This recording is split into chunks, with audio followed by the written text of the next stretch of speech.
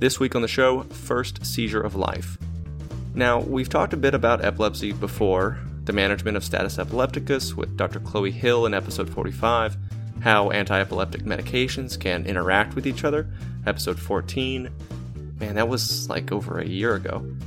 And you might remember that interview with Tori Robinson about her experience dealing with an epilepsy diagnosis, episode 65.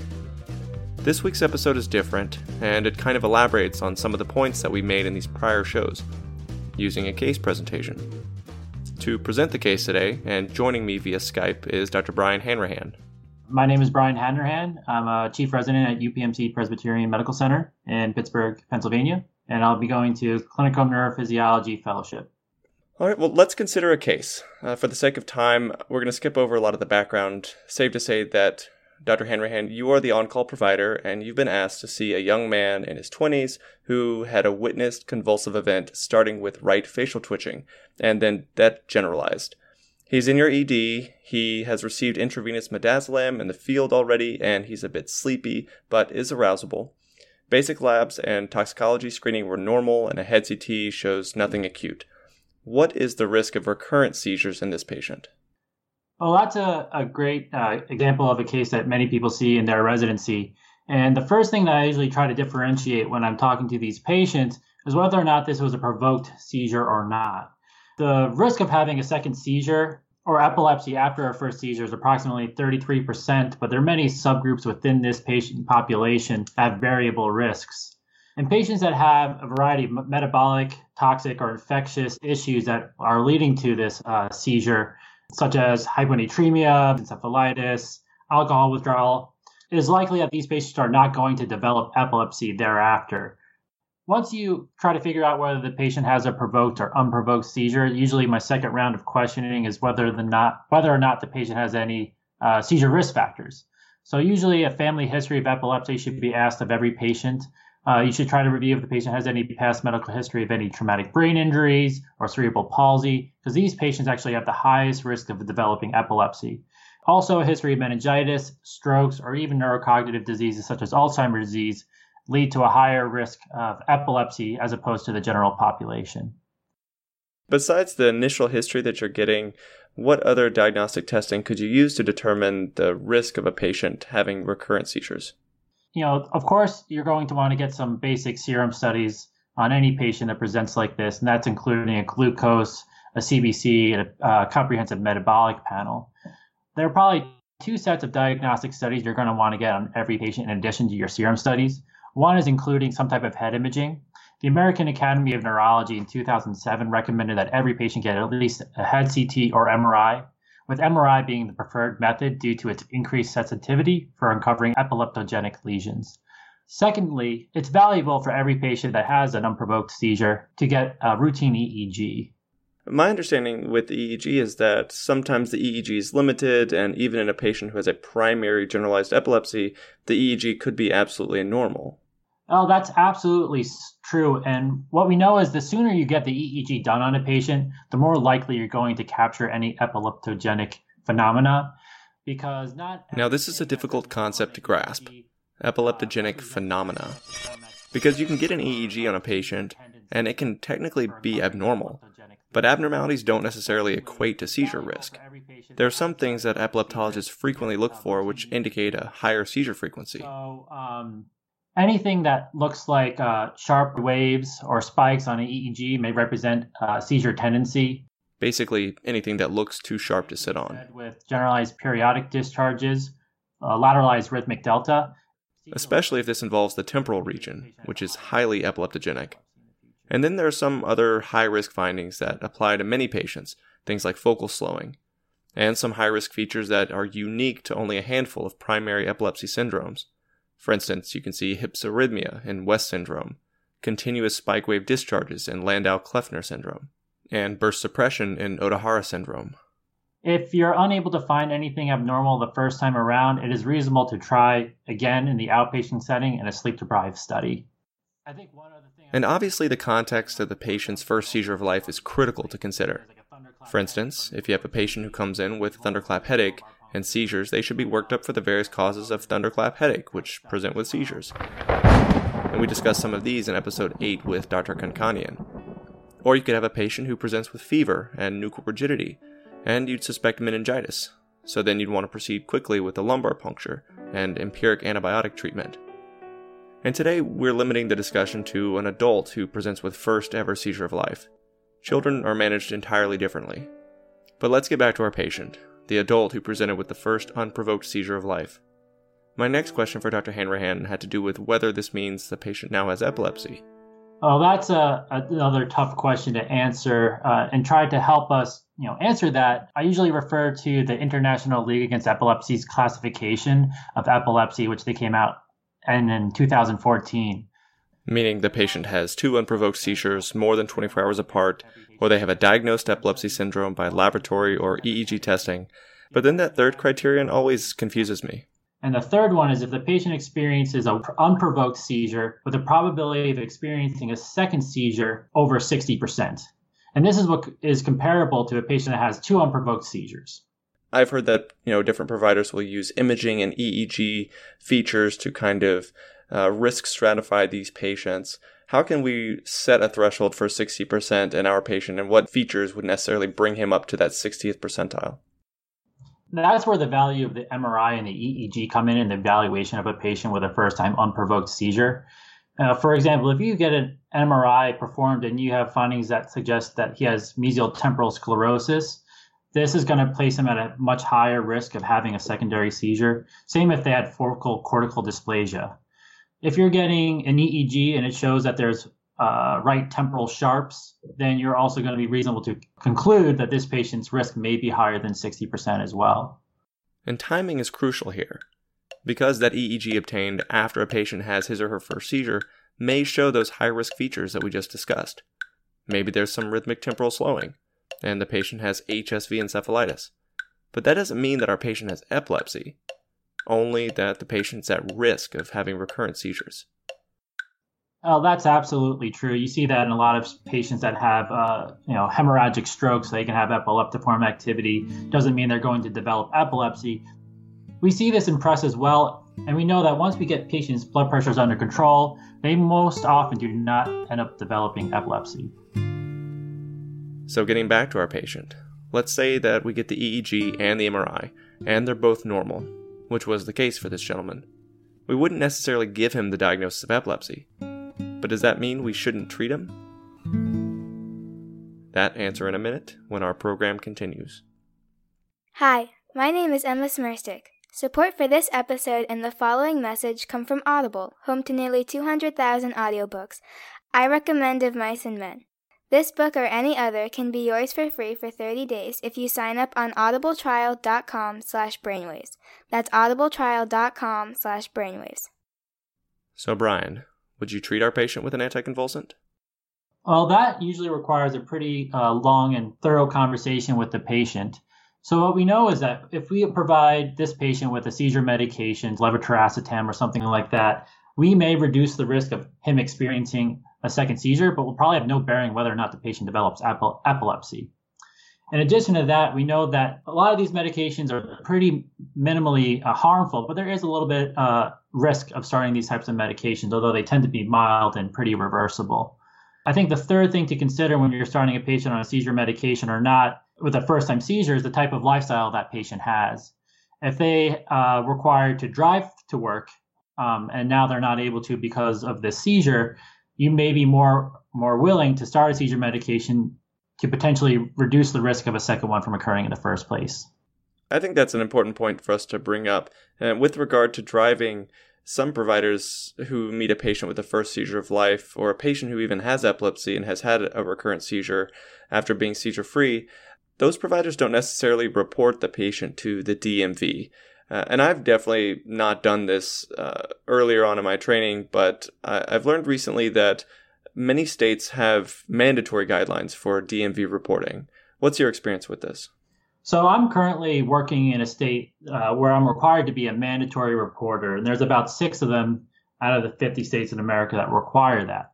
Those would be California, Delaware, Nevada, New Jersey, Oregon, and of course Pennsylvania, where both Brian and I practice.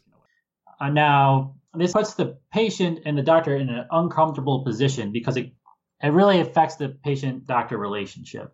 The way I kind of have this conversation with my patients is that my job as a physician is to share the information that you experience a seizure. Then it's up to the Department of Transportation to decide whether or not you shouldn't be driving for a period of time. It makes me feel like even though it makes sense that these people can't necessarily safely get to and from their place of work, that they should not be discriminated against in this way, and that some sort of transportation should be provided for them or some other alternative source of employment should be offered. Yeah, and I think in the perfect world, that would be an option. For this patient I was discussing earlier, he was able to get transportation to my clinic through a medical ambulance. However, he still had to pay out of pocket over $100 to do that. And, a lot of states don't even have this mandatory reporting at all. They just have to inform the patient that they should or should not drive for a certain amount of time. And each state has their own rules, whether it's 3 months of not driving or even up to 18 months of not driving before they can get back on the road. Back in the day, 1906 was actually the first time that anyone actually had an automobile accident and a death due to a person having a seizure behind the wheel. And for decades, anyone that was diagnosed with epilepsy wasn't able to get behind the car. However, in the 1940s, with the development of new and more effective seizure medications, it almost became a disease that was almost curable. And in 1949, Wisconsin became the first state to allow patients with well-controlled epilepsy to drive. It wasn't until the 1970s that all states allowed some patients with epilepsy to do so.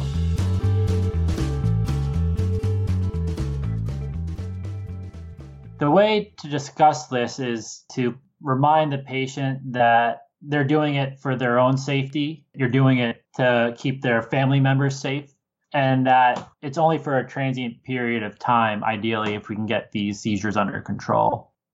Last thing I want to happen is something to happen to you or a family member when you're in the car, and then you hurt yourself. Now, you mentioned earlier that some states require 3 months of seizure freedom, and some much longer than that, before a patient with epilepsy can resume driving. How did different states reach these different conclusions about what's safe and what's an acceptable risk for patients with epilepsy and other disorders that can affect consciousness? One study showed that the duration of a seizure-free interval is the strongest predictor of a risk of a seizure-related crash. So usually within the first 3 to 6 months, the relative risk of having a seizure-related accident decreases dramatically, and then it kind of plateaus beyond that. Looking at, So there is no perfect time when you can definitively say it's too risky or it's too safe. You can never tell a patient with epilepsy that they'll never have a seizure again while driving. But that doesn't mean you can just withhold their license indefinitely. Millions of Americans would lose their job if you did. So I looked up where this common 6-month rule came from. And based on some of this limited data, if you compare studies, we get numbers like this. Consider that in the US, nearly 3 million people have epilepsy. That's a lot of people. Now consider that 86 people die per year in a motor vehicle accident that's attributed to a seizure. I'm honestly not sure to think about whether that's a lot of people or a little, but comparing that to motor vehicle deaths due to alcohol, over 13,000 per year, it doesn't sound like quite as many. Even still, it's 86 potentially preventable deaths, and something that neurologists have to worry about. So now let's imagine the timeline. If you restrict an epileptic patient from driving for 12 months after their last seizure, you could prevent roughly 80% of all crashes associated with seizures, preventing almost 70 deaths per year. A pretty great save, right? But it would also prohibit driving for about 50% of all those patients with epilepsy who would not have crashed in the first place. 1.5 million people no longer driving. Now let's suppose you cut down that seizure-free interval to 3 months for drivers. That would prevent only 50% of the crashes, or about 43 deaths a year. But that comes at the cost of keeping 25% of seizure-free drivers off the road, about 750,000 people. Ultimately, this means that more time of driving restriction may prevent a slightly greater number of deaths, on the order of tens, but at a significant personal cost and a socioeconomic cost to the country. So, 6 months may be that happy medium, which can prevent more crashes without significantly interfering with the day-to-day activities of our epileptic patients who may end up not seizing while they're driving. So, Dr. Hanrahan, all that being said, driving restrictions only apply to conditions where consciousness is impaired. And this includes a very select population of epileptic patients, so not all epileptic patients are reported to the DMV. But it's hard for me to know sometimes if whatever the patient experiences as a seizure, or if it's an aura, or like nocturnal seizures, or even in other conditions like migraines or narcolepsy, whether any of those conditions should be reported to the DMV as well. Where do you draw the line? At least in the state of Pennsylvania, there are some exceptions to the patients getting their licenses revoked. One, like you mentioned, is if the patient has a 2-year history of nocturnal seizures, because the idea is that they were never actually going to experience one when they're behind the wheel. The other one, if the patient has a 2-year history of prolonged aura prior to generalization. The idea is that this would provide the patient enough time to get out of a dangerous situation if their seizure was going to progress to a generalized tonic-clonic seizure. 2 other settings where you may consider not revoking a patient's license is if the patient is experiencing an acute illness.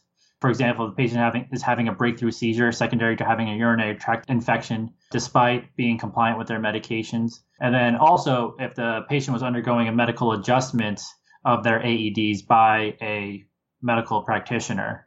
Because again, this is the setting of someone else modifying their seizure risks and not something that the patient did. Would you still have to report that to the DMV, that information? So you do have to still report them, but you acknowledge it in the paperwork that these were one of the exceptions of license revoking.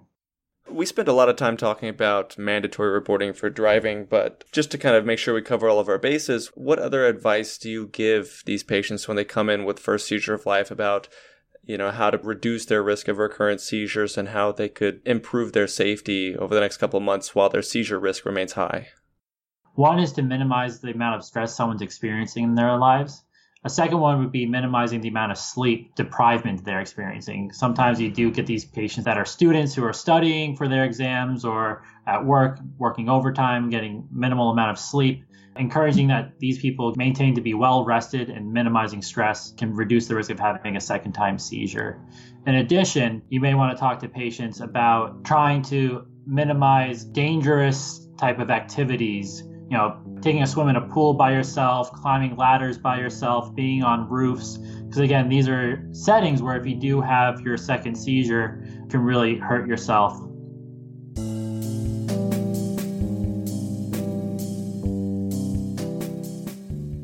To that, I would add that it's also important to review a patient's medications. Just the other day, in a pretty unique situation, I was seeing an older gentleman with adult onset Gaucher's disease. And among the neurologic consequences of his lipid storage disorder, these patients are at a slightly greater risk of having seizures. And for anxiety, he was being treated with bupropion, a norepinephrine dopamine reuptake inhibitor, which can lower the threshold for seizures. Although he hadn't experienced a seizure yet, he and I decided that since this medication was not helping with his anxiety, we would try to switch him to a different medication.